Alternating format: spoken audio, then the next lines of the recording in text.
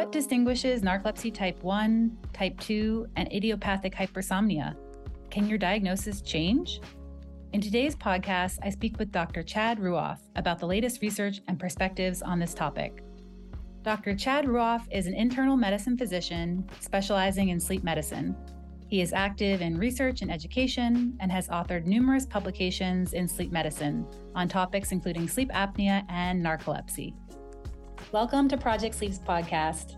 Project Sleep is a 501c3 nonprofit organization dedicated to raising awareness and advocating for sleep health, sleep equity, and sleep disorders. I'm your host, Julie Flygar. We're so glad you're here as we work together towards making sleep cool. On this podcast, all guests express their own opinions. While medical diagnoses and treatment options are discussed for educational purposes, this information should not be taken as medical advice. Each person's experience is so unique, which is why it's so important to always consult your own medical team when making decisions about your own health. If you haven't done so yet, please hit the subscribe button so you never miss a Project Sleep podcast episode.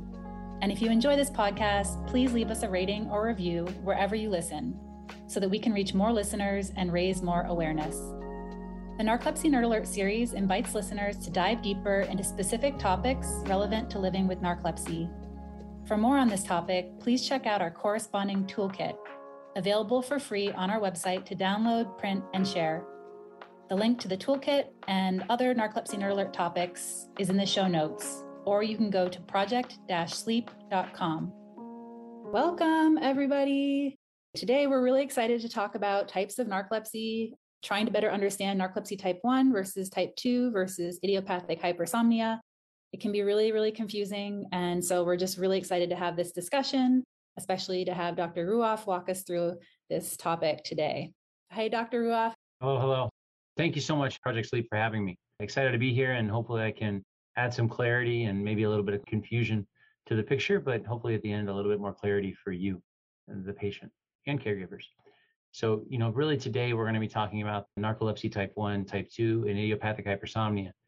We're certainly not going to touch upon Klein-Levin syndrome. That is an entity in of itself. But, hypersomnia due to a medical disorder, hypersomnia due to a medication or substance, hypersomnia associated with a psychiatric disorder, these are the challenges in diagnosing and differentiating these top three. So while we won't talk about these, this is really what makes, coming up with a diagnosis challenging in collecting the clinical history and whatnot. Insufficient sleep, well, that's fairly self-explanatory. And it's certainly something we're concerned about more and more, just not getting enough sleep, social jet lag, not getting enough sleep during the week and then catching up on the weekend. And then the whole Sunday night, that's where some people might in general have trouble falling asleep that night because they spent the whole weekend catching up on sleep. And so trying to normalize that sleep across the 7-day week rather than the 2-day weekend playing catch up. And then normal variants, but then long sleeper, this is another one. So long sleepers is if they're given enough time to actually sleep and can ignore the societal pressures and whatnot, they feel fine if they get that. So, whether it's insufficient sleep that we're concerned about or long sleep, really the recommendation there is extend the sleep and see what it does for you. And with patients with hypersomnia, one of the really important things, like with insomnia patients, we want to define that optimal duration where they're not spending hours and hours laying in bed. So that makes the perception of sleep worse, right? The typical thing if someone's having trouble sleeping at night is to extend the time to get to that magical 7 to 8 hours of sleep. With hypersomnia, it's really what I recommend for patients is to define that optimal duration. What is that? Well, it's where if you go over that, you don't feel any better, but if you go under, you feel worse.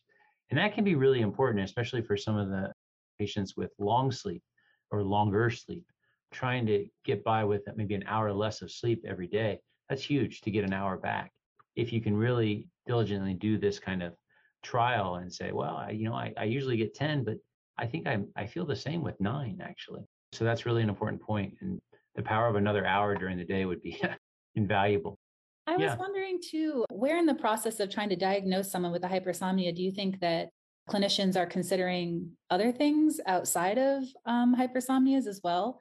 Like other autoimmune conditions that might cause We always think of how it takes so long for anyone with these conditions to get to a sleep specialist. But at the same time, I have heard of some cases where someone ended up with a lupus diagnosis that had been missed for many years and actually got on treatment for that and felt that their sleepiness resolved. So, do you know how much they consider other things too? I think it's important. And when I see a patient, I always encourage patients to talk about their fatigue, sleepiness with all healthcare providers and make sure that they're not missing something. I mean, I've had certainly that can be lupus, MS. MS has rampant fatigue, which fatigue and sleepiness, sometimes even with a person in front of you when you're trying to dissect, is it fatigue or is it sleepiness? Sometimes it can be challenging.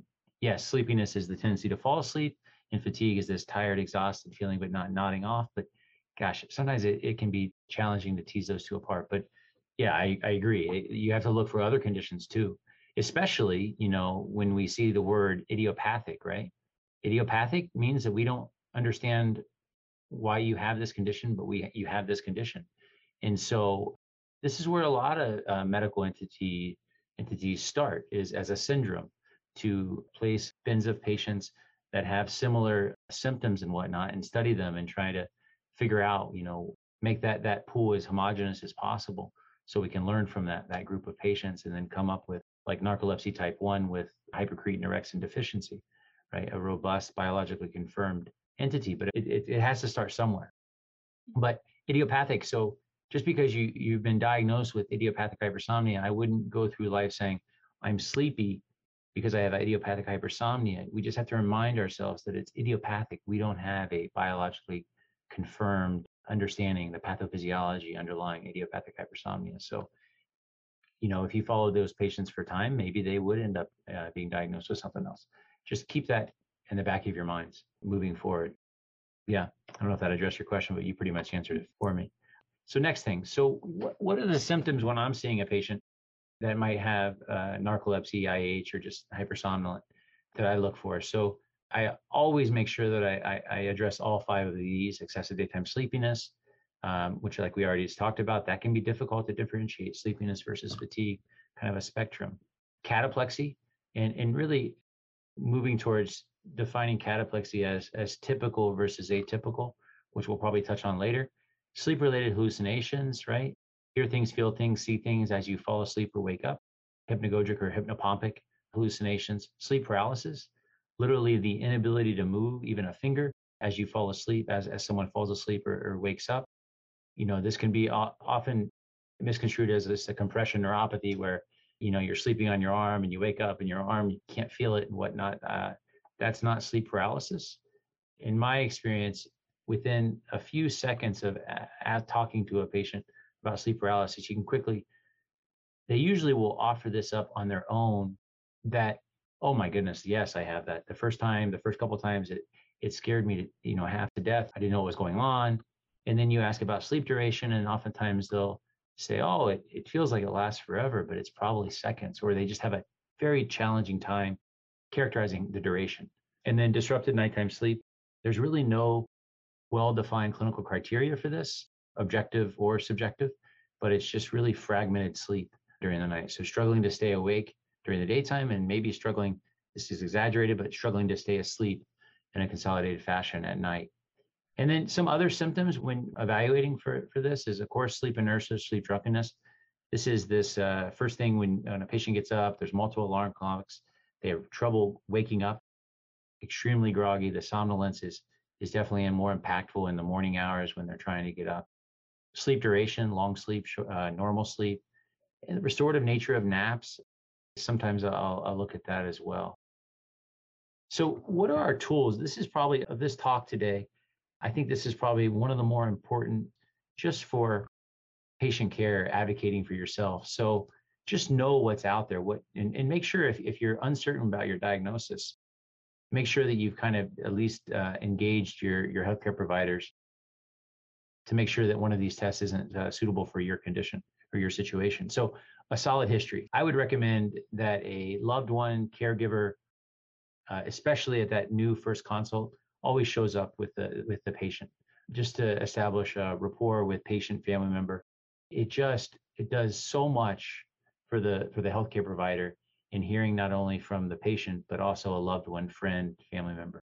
So that's just a tip, I think, that can really help accelerate your care and get things started. There's all kinds of subjective scales. I mean, there's subjective, the classic one that probably every patient has had is the Epworth Sleepiness Scale. I don't know how many times I've had an Epworth sleep. The highest number is 24, right? How likely to fall asleep in this situation or that situation? I've had patients, and it goes both ways. They have an Epworth of 20, and I'm like, my goodness, you can't stay awake while reading. To 3, high chance of falling asleep. Oh, well, no, I don't actually fall asleep. So they're scales, they're not the end all be all, but they can be helpful. But what's a high chance of falling asleep for one person might not be at all for the next.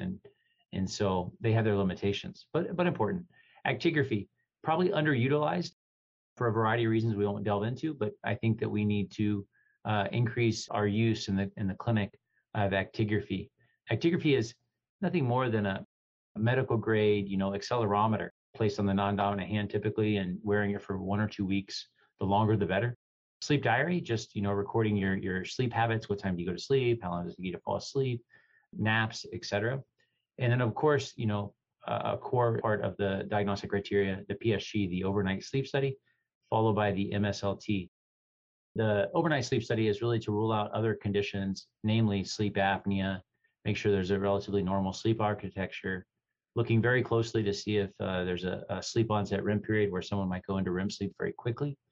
And then the MSLT, how I describe this to patients and other healthcare providers that aren't in sleep is all we're doing is a series of 4 to 5 naps, ideally 5, and answering some very simple questions. Do you fall asleep on each nap? 8, 10, 12, 2, 4. If you do, how long does it take you to fall asleep? And if you do fall asleep, do you go into REM sleep? That's it. We tally that up. That's how we handle MSLT data. We tally that up, and there's diagnostic criteria for narcolepsy and IH. A blood test for LHLA, DQB 10602. So this is not diagnostic. For the sake of this talk, I want you to leave today, or when you put your head on the pillow, just think that patients with classic type 1 narcolepsy, just think of them as 100% of them are HLA positive, narcolepsy type 1, because it really simplifies this discussion. So if someone has a concern for cataplexy, right? So typically cataplexy is going to be type 1 narcolepsy. And if we were to do a spinal tap, most likely they would be deficient in orexin or hypocretin. So if there's ever a concern as to whether this is cataplexy or typical versus atypical cataplexy, which we'll go into a little bit, I'm sure later, this is a great place for your healthcare provider and you to advocate. I want to get an HLA test. I want to see what this is. If it's negative, it really would side with the fact that if we were to do a spinal tap, that the orexin level would come back normal. So in type 1 narcolepsy, there's orexin deficiency. If we check orexin, it's less than 110.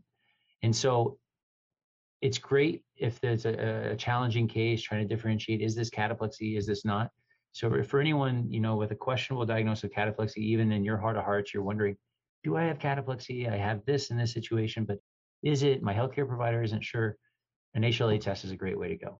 And then if it's positive, then you might entertain the idea of talking to your healthcare provider about the pros and cons of moving to the next step, which would be an orexin test.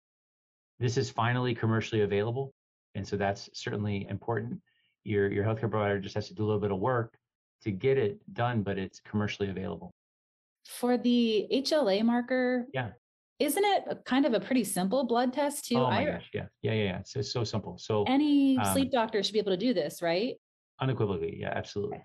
Widely available. They just need to make sure that they're doing the right one, that they're not actually doing the one for celiac, or it just says specifically. So at my institution, it literally says HLA test for narcolepsy. So yeah, it's widely available.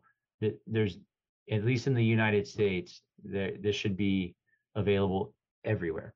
Okay. Just as I feel like it is I know it's not diagnostic in and of itself, but it's a good clue. And I'm often surprised how many people their doctors didn't ever look at this. And so I'm glad you have highlighted it here as something that a patient could probably ask their doctor for if they're in this confusing middle ground and not sure. And it's an important point. So HLA, it varies by ethnicity, but if you just go with, say, maybe 25% of the general population walks around with this HLA positivity. So just because you're positive doesn't immediately put you into the type 1 narcolepsy bin, but it doesn't exclude. If you're negative, it really, just keeping it very simplistic, algorithm, it really almost excludes orexin deficiency. So it immediately kind of makes the narcolepsy type 2 diagnosis, could make it more homogeneous, which is the goal, in that if you're negative, then you're more certain to be type 2. It does vary by ethnicity. So like African Americans, they have a high positivity. Japanese ancestry have a low positivity of this. So it can be clinically, it's very helpful when it's negative. If it's a challenging case of atypical cataplexy. And don't forget, there can always be some psychiatry. Antidepressants, for example, are a great treatment potentially for cataplexy. So it's always this debate as to whether, oh my goodness, sleepiness started 3 years ago. Patient's been on an antidepressant for 10 years. Could this antidepressant be masking the cataplexy? And that's where this might come into play, doing the HLA test. But widely available. And if you're confused about your diagnosis, your healthcare provider isn't sure, that might be a great place, especially if there's questions of cataplexy. One other question, why is the actigraphy helpful? I am just not familiar with why that would be a helpful tool. Yeah, great question. So going back to the differential, right? So we want to look at insufficient sleep. We want to look for long sleep, potentially. So it immediately will give us an objective assessment of that. It also will look at, is the patient not getting enough sleep during the week and then playing catch up on the weekend? If the MSLT is negative, and one of the core complaints of the patient is sleepiness and long sleep, they're sleeping long hours, then actigraphy is a way that you can actually cinch, according to ICSD-3, a diagnosis of idiopathic hypersomnia. So someone could have a negative MSLT. Their MSLT does not suggest CNS hypersomnia, like narcolepsy, idiopathic hypersomnia, but while wearing one of these for 2 weeks, or coming in for an ad lib 24-hour, 48-hour sleep study, which is near impossible in the United States unless it's research, you document that they're sleeping 660 minutes on average each night, which is a lot. So that's 10, 11 hours of sleep a night on average. But that's where it can be very helpful, and it can actually lead to an ICSD-3 diagnosis of idiopathic hypersomnia.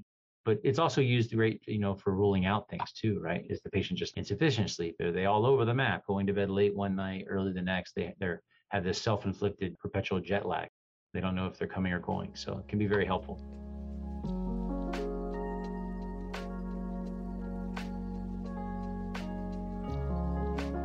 Diagnostic criteria. So for type 1 narcolepsy, what do we need here? So we need sleepiness for at least 3 months, and the presence of one or both of the following. So cataplexy and a positive MSLT. So I inevitably will say positive MSLT. So what does that mean? That means on those 5 naps, on average, the patient falls asleep in less than 8 minutes, less than equal to 8 minutes. And on 2 of the naps, they immediately go into REM sleep within 15 minutes. And so we term that a SOREM, a sleep onset REM period. So less than equal to 8 minutes average sleep latency of falling asleep, and then going into 2 or more REMs on the naps. And also on the overnight test, if they slip into dream sleep within 15 minutes, that can count towards this. This number, this 8 minutes used to be 5 minutes. I won't go back too far as historically all the changes, but it used to be 5 minutes, but it was increased to 8 minutes to increase the sensitivity, and it maintained about the same level of specificity. Or a lumbar puncture to check for orexin or hypocretin. Sorry, we love, in the medical community, we like to have at least 2 names for everything. So hypocretin, orexin. And so that can be diagnostic for type 1 narcolepsy as well, without cataplexy. You don't have, because it's one or both. So someone could not have cataplexy, but have orexin deficiency and be diagnosed with type 1 narcolepsy. Narcolepsy type 2. So same thing, first thing, at least 3 months of sleepiness, a positive MSLT. The overnight study, it's always important to have an overnight study followed by a daytime MSLT. That is the standard. So anyone out there that had them separate, that's a problem. And cataplexy is not present. And if a hypocretin lumbar puncture was done to check orexin levels, it's normal, or more than 110. And the sleepiness complaint is better explained by something else. This is what Julie talked about. Is there another condition? Are there any findings on the neurologic exam? any medical disorder, medication, psychiatric illnesses that might be contributing. Is there a circadian rhythm? Is there a delayed sleep phase, going to bed very, very late and then waking up, later in the day? But yet societal pressures force those folks or us to, wake up early. That's the goal here in society, it seems. So looking for other possible explanations. Idiopathic hypersomnia. So again, sleepiness for 3 months, no cataplexy. This is the difference right here. So right now in the current diagnostic criteria, idiopathic hypersomnia versus narcolepsy is simply differentiated by number of SORMs, sleep onset REM periods. So both narcolepsy and idiopathic hypersomnia have to, on the MSLT, have to fall asleep on average in less than equal to 8 minutes. But with IH, there's not a REM propensity. So they have less out of all those 5 naps, there's less than 2. So there can be 1 sleep onset REM period, but they can't have 2. If they have 2, then that would put them in a narcolepsy bin. So this is really the differentiating factor between narcolepsy type 2 and IH. And the presence of at least one of the following.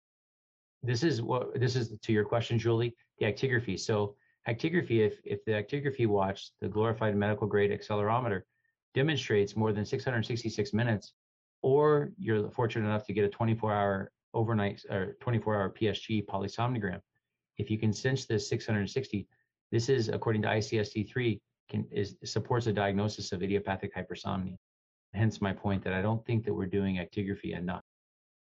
And then again, kind of the last number similar to the narcolepsy is looking for other potential causes that might better explain the sleepiness. So what are we left with? So we're left with kind of 2 things. We're left with narcolepsy, which we now differentiate between narcolepsy type 1, that typically can have cataplexy, but it doesn't have to have cataplexy. And if a spinal tap is done, they're orexin deficient, hypercretin deficient. And then idiopathic hypersomnia, how I differentiate in the clinic. So sleepiness with narcolepsy and sleepiness, brain fog. Brain fog comes up more in the idiopathic hypersomnia literature, but certainly this is not absolute, just kind of a clinical phenotype I'm just trying to paint here. With cataplexy, so we're trying to get in, missed an L here, but typical versus atypical cataplexy versus no cataplexy, right? So ideally with no cataplexy, that's more of a narcolepsy type 2. In IH, of course, no cataplexy.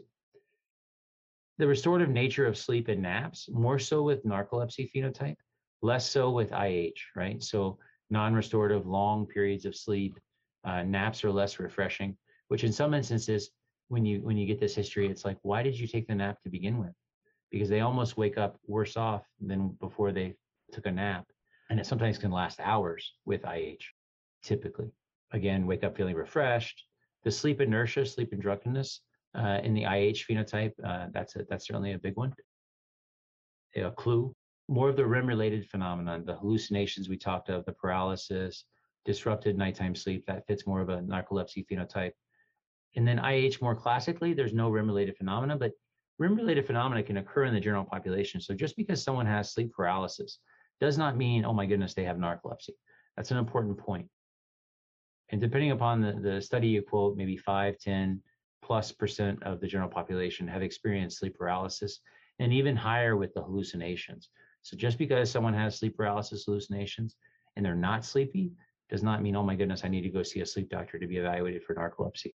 But if they have those and they're sleepy, then you might have something there. Comorbid sleep disorders. So in the narcolepsy phenotype, more REM behavior disorder, acting out their dreams, leg twitches, sleep apnea. In the IH, really kind of the cardinal rule is to rule out other sleep disorders. Because we don't understand the underlying pathophysiology, it's difficult, at least for me, to say that in IH, there's this comorbid condition. Similar to the narcolepsy type 2, until we understand the pathophysiologic underpinnings, it's difficult to say, oh, there's comorbid conditions. But in NT1, there's been plenty of comorbidities described and replicated: obesity, nocturnal eating, precocious puberty, psychiatric illnesses. And with IH, you just want to be, and narcolepsy type 2, you just want to make sure that, or I question that the comorbidities, they might be actually contributing to the clinical picture. So psychiatric overtones in IH and narcolepsy type 2, autonomic symptoms in the IH phenotype. For some reason, a lot of the patients that I see have some autonomic symptoms and ultimately go on to be diagnosed with IH. So kind of putting these into bins. Certainly, I feel like there is a clinical phenotype when I'm seeing evaluating patients for hypersomnia. But then ultimately, we're left with the MSLT to differentiate these two. Another important point, and I've highlighted already, in patients with narcolepsy without cataplexy, so this is type 2 narcolepsy, if they undergo a spinal tap, if you had the HLA, so you had a question of, do I have type 1 or whatnot, or do I have atypical cataplexy, and you got the HLA test, your healthcare provider ordered it for you, and it were positive, in some publications, if you did a spinal tap, even though you don't have cataplexy, 15 to 20% of those patients have a chance of being found to be orexin deficient. What does that do? Well, that then changes your diagnosis to narcolepsy type 1. And I think this is an important point to mention as well. So in this study by Andlar et al., African Americans were 4.5-fold more likely to be found to have orexin deficiency without cataplexy compared to Caucasians. So clinically, if I'm evaluating a patient with a CNS hypersomnia and they're African American, I'm paying very close attention to the presence or absence or atypical cataplexy, and really thinking about this after the MSLT is performed, that maybe we should be doing HLA and at least talking about orexin testing. My goal as a clinician is to try to pull out as much, just to, if we have a chance to do HLA and find orexin deficiency, we should be doing that to better define these conditions for patients, family members, and for prognosis. So what are some of the MSLT challenges, the daytime study? So these are the challenges. So the MSLT is positive for narcolepsy in the general population in 6 out of 100 men and 1 out of 100 women. That's a problem. So you run the test on a random sample of the general population of 100 patients, 6 men and 1 woman are going to be positive for narcolepsy, regardless of symptoms. That's just the general population? General population. This is not people presenting for daytime sleepiness. They would go, and remind us, that would be falling asleep within 8 minutes? Less than equal to 8 minutes and having at least 2 dream periods. Wow. So this gets to false positives, right? So if someone comes in complaining about fatigue and their GP sends them to a sleep doctor and they just are doing MSLTs a lot, there is a true risk based on this general population data to have false positive diagnosis. Maybe this isn't narcolepsy. So to your point, Julie, it's always, making sure that if there are other symptoms, delve into those other symptoms and make sure that there's not another explanation out there, like you alluded to, lupus or something like that. And in the general population, the MSLT, so falling asleep less than 8 minutes, that was positive in these studies in about 22% of the general population. That's high. Remember, that's the diagnostic criteria for idiopathic hypersomnia, less than equal to 8 minutes. And so that's, if we just, general population had 100 patients come in from the general population, that the 23% of them would meet this criteria. Shift workers. So, and I use shift workers loosely. So if someone is having this social jet lag of being insufficient with their sleep during the week and then catching up on the weekend, that's essentially kind of a social jet lag is a kind of a form of, well, at least a circadian, irregularity. And so that increases the likelihood potentially of a positive MSLT, 30 times more likely with shift workers to have a positive MSLT. Antidepressant use, 11 times more likely to have a positive MSLT, positive meaning for narcolepsy. And speaking to the IH community, in this study, and they really leveraged the power of doing ad lib overnight sleep testing, 24, 48 hours. 44% and 39%, 2 different studies here, of patients with IH had a mean sleep latency of greater than equal to 8 minutes. And so with additional tests, a 24-hour sleep study, they were able to demonstrate a diagnosis of IH. But if that clinician, if their healthcare providers had only done the overnight test and the MSLT, they would have been missed. And so this is where in the US, we don't have the luxury of 24-hour sleep tests and stuff yet. Actigraphy can be helpful. And in 71% of the IH folks with long sleep, 71% had a mean sleep latency of greater than equal to 8 minutes. So on one hand, you have in the general population, 22% meeting this criteria, but in these folks, they're not meeting this criteria. And so then over the last, 5 years or so, the another thing that's been called into question is the repeatability. How how robust is this MSLT? So that if you do it today and then you do it 2 years, 3 years from now, does it end up with the same result?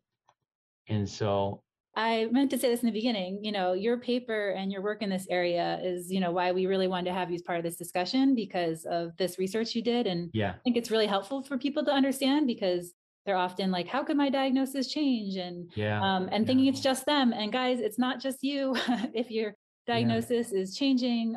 So anyway, go ahead. But I meant to say that at the beginning. Yeah. And so probably I should have probably presented this other information after this as a potential explanation as to why this is occurring, or why we found this. So 3 different studies. So it's been replicated. Now, all these studies are retrospective. That is a huge limitation. So this isn't something prospective that I see a patient, we do an overnight test in MSLT, and then prescriptively we do a repeat MSLT 6 months, a year later, and see is the repeatability of that stable across time. So a big question and limitation is, why was the study repeated in these data?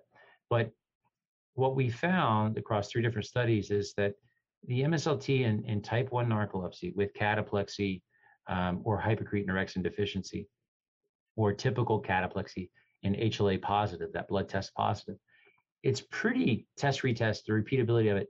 91% of folks that have a positive MSLT on the first a positive test on the first MSLT, they'll go on to have another one that's positive. That's what you want to see, right? So when you talk to loved ones and stuff about your condition, you want to say, yeah, I had an MSLT and it showed this, and it's a repeatable, reliable test. And if I did it in 6 months, it'd be positive again. That's what you want to see. And in this other group, it was 81% likely to be repeat. If you did a repeat, it would be positive again. Whereas in narcolepsy type 2 and IH, it's not a stable phenotype. If a patient is rendered a diagnosis of narcolepsy type 2, they meet the MSLT criteria, they don't have cataplexy, if they have the spinal tap and their orexin or hypocretin is normal, if you repeat that test, that MSLT, it could change. It could go negative. It can switch to idiopathic hypersomnia and vice versa. Same thing goes with idiopathic hypersomnia. So a patient has a daytime test, they're falling asleep less than equal to 8 minutes. 6 months, a year, 2 years, 3 years later, they repeat it, it'll be negative. And so this is extremely frustrating, not only for patients, but healthcare providers. And this is the biggest challenge that we face in evaluating CNS hypersomnias. The MSLT is our best objective test to measure sleepability, the likelihood if someone's told to fall asleep to try to fall asleep. But there's huge limitations, at least in type 2 narcolepsy and IH. And so while I believe just clinically, my view is that there's a clinical phenotype, I think, with narcolepsy type 2 versus IH, certainly with IH with long sleep. The MSLT, I don't know if that's really the test in the future that we should be using to differentiate these conditions as we're doing today. So what to do, if you have an MSLT and, your loved ones around you and everyone, they strongly suspect the CNS hypersomnia, there's sleepiness, you see it with your own eyes, family members. The question is to repeat the test or not. Certainly for clinical care and getting access to things, it can be very helpful if the MSLT wasn't what was expected. It was negative, it was positive for IH. So this is a clinical matter. But from a research perspective or just a diagnostic issue, this is troubling. The MSLT is not a reliable test according to these 3 different studies here. So these are 3 different, research groups with different patients that came to this very similar conclusions here. So that's the challenge. So the real question is, where do we go from here? So the most robust objective test we have is not repeatable, at least in this data here. And I feel like it's just not fair to patients to have to feel like you're going into an MSLT and just hoping that your brain goes into the right forms, and because everyone's experience is very real, and their symptoms are real. Like you said, family members, it's real. And so this is kind of feels like you're throwing a dart at a dartboard to see if you could get an MSLT result that's going to be helpful for medication and coverage. Yeah. And so Now, some other explanations, right? So we talked about shift work that has a high likelihood of a positive MSLT, right? 30-fold increased risk. So that's why, that we recently came out with new guidelines for the MSLT. And it's just so important that healthcare providers, but also patients kind of advocate, and Project Sleep and everything, that we're doing the overnight test and the MSLT to a T. So we're getting the actigraphy for 2 weeks. You're bringing family member, caregiver, friend, whatever, loved ones to those appointments to establish that patient-doctor relationship, that rapport. Visit one. It's so critical because of these issues. Some might argue that we should be really diagnosing this based on symptomatology, which is challenging, because we really like to have an objective test to say, aha, this test is positive. But that's out there, that we should rely more upon symptoms, which having caregivers and patients and family members and friends there is very important in that situation. I'm not suggesting that we go to that, but just emphasizing, yeah, it's challenging. So where do we go from here, right? And I don't have the answer.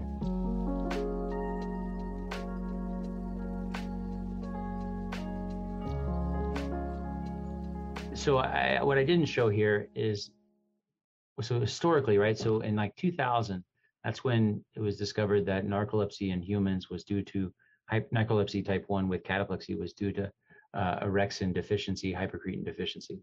So before then, we had HLA, some of these HLA findings that in narcolepsy with cataplexy, they were more positive for HLA markers.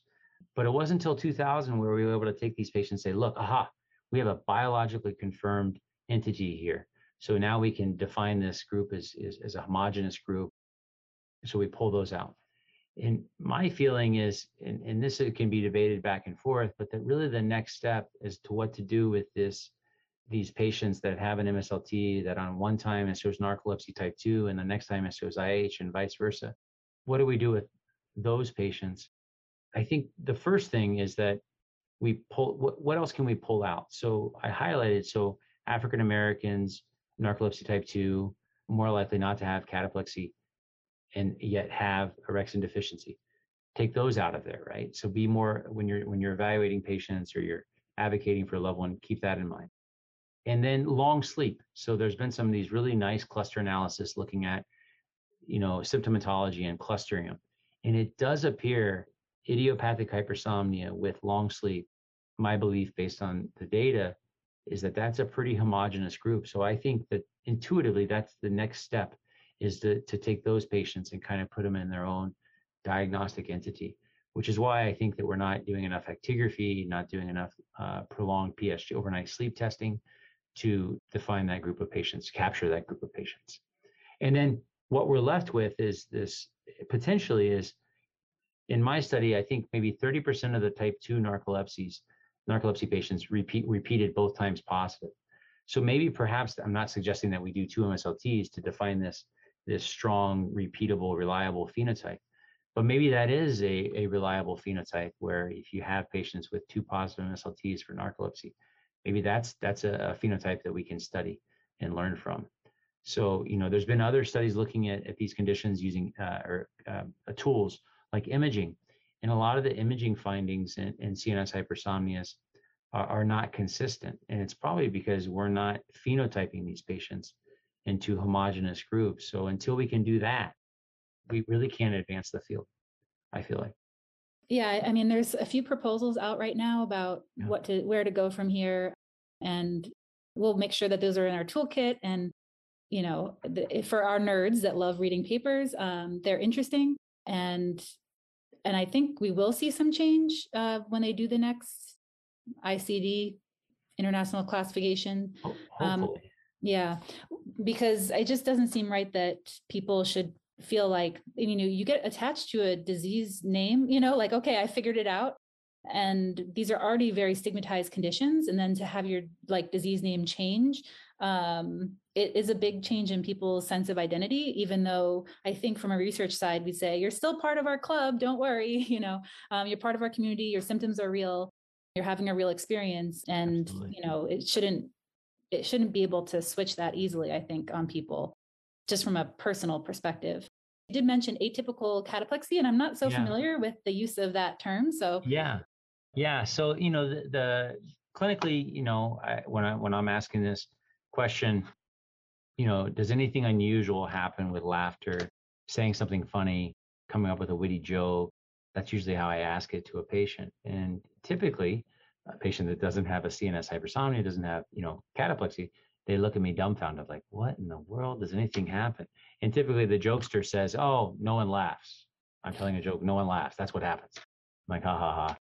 But the other thing that happens often is like, well, what do you mean? I mean, I laugh, so leading them, not leading them, asking in a very unbiased basis is really important.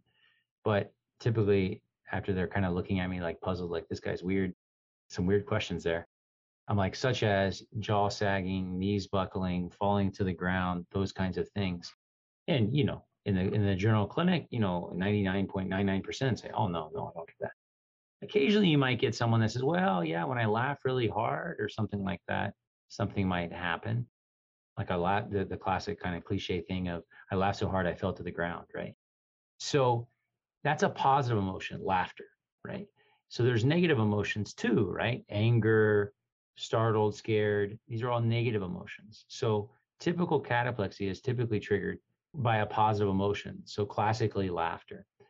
That is the right trigger. The duration is another thing, right? So duration, the typical duration is pretty short, and I'm not the one that should be talking to that. I mean, that's the patients that should be talking to you about that. But it's atypical for cataplexy to go on for prolonged periods of times, hours. If that's there, then we like to hear that. Oh, there's also short. The typical is a short attack. It's not typical to always fall to the ground, not to have any warning, have an injury. So that would be atypical. It can happen, but it's not typical. And there should also be these more typical episodes triggered by a positive emotion. So the classic thing, short duration, triggered by a positive emotion, typically, affecting the neck, the shoulders, the head bobbing, maybe a little bit of knee buckling. And it's not so rapid that there's not time to prevent injury. It's almost, I always kind of equate it to like an accordion collapse. And so that's typical versus atypical. So atypical would be a negative emotion only, long duration, those kinds of things. Whereas a typical would be a positive emotion, you know, 10 seconds, short duration, those sort of things. I feel like I hear from a lot of people very subtle, even more subtle than the jaw dropping. People saying like like having to sort of pause, and this is true to my experience living with severe cataplexy, is that when I'm on medication, kind of those are kind of your internal coping is like, oh, I kind of just kind of like pause myself to not make it worse, sort of. Or someone had described that they lose their smile. They say, oh, you lose your smile when you laugh. And that's because she's having a hard time with her jaw, but not necessarily like dropping open. So it is really interesting to think about. I like how you present more from the idea of like what happens when you laugh, as opposed to going from the perspective, like, are you falling down? Because I think there's a lot of subtlety in many people that have mild cataplexy. Yeah. Right. I'd argue personally that the idea of positive emotions being typical is a little bit of a misnomer. I think that is because it's unique. Whereas, and I've talked to Dr. Scammell about this, negative emotions could cause, some sort of like fainting, other things. Right. And so the positive emotions are more unique to cataplexy, but I don't think that that necessarily means that they're entirely more typical. I know annoyance and were very early ones for me. Yeah. I think it's just if there are negative, it's a more of a typical case if there's also positive. If there's only negative and that's it, that would be classified as atypical. Now, regardless if that's typical or atypical, if it's as we know it now, it's kind of on the atypical, and that's where the HLA testing that we talked about earlier can come into play. The orexin testing, especially if you in your heart as a patient say, this is cataplexy, then engage, advocate for yourself, and go down this path of HLA, especially if your MSLT is negative. My goodness gracious. You talked a lot about the spinal tab, or the hypocretin. Yes, well, there's a real word for it. What did you call it? The Orexin or hypercretin. Well, the spinal tab thing. It's used more in Europe now than the US. It's not obviously a comfortable procedure to have done. So Do you think there's any hope for some other ways of measuring hypocretin, or Yeah, it is would this be kind of great. the main one? It would revolutionize evaluation and diagnosis if we had a blood test. But that's an important point. The HLA is not diagnostic, right? That we talked about. There's not really a blood test that diagnoses narcolepsy or IH yet. So I'm not aware of, any developments in this space. There's nothing coming to us, in the near future. That's for sure. Right. So do you think that we will that there's going to be increased use of that spinal tab in the US? So it's been part of our diagnostic criteria since 2014, right? So 2000-ish, this is how research unfolds. So 2000, we find orexin deficiency in humans for narcolepsy, right? 2014, it finally makes it into the diagnostic criteria. 2019, at least in the United States, it's now commercially available. That's great that it's now commercially available, but it took us 19 years to get it to where it's not just research, it's commercially available. Thank you so much, Dr. Ruoff, for coming in and tackling this challenging topic. I know it's a lot. Really quick, just want to, of course, mention the patient organizations because they are incredible and they're important and they have so many different great resources. So especially when you're thinking about hypersomnia, check out the Hypersomnia Foundation, has so many incredible online resources. Narcolepsy Network, of course, us, and Wake Up Narcolepsy has a lot going on all throughout the year. So check these out. International ones are online. Everybody, thank you, Dr. Ruoff. Thank you so much. All right, bye for now.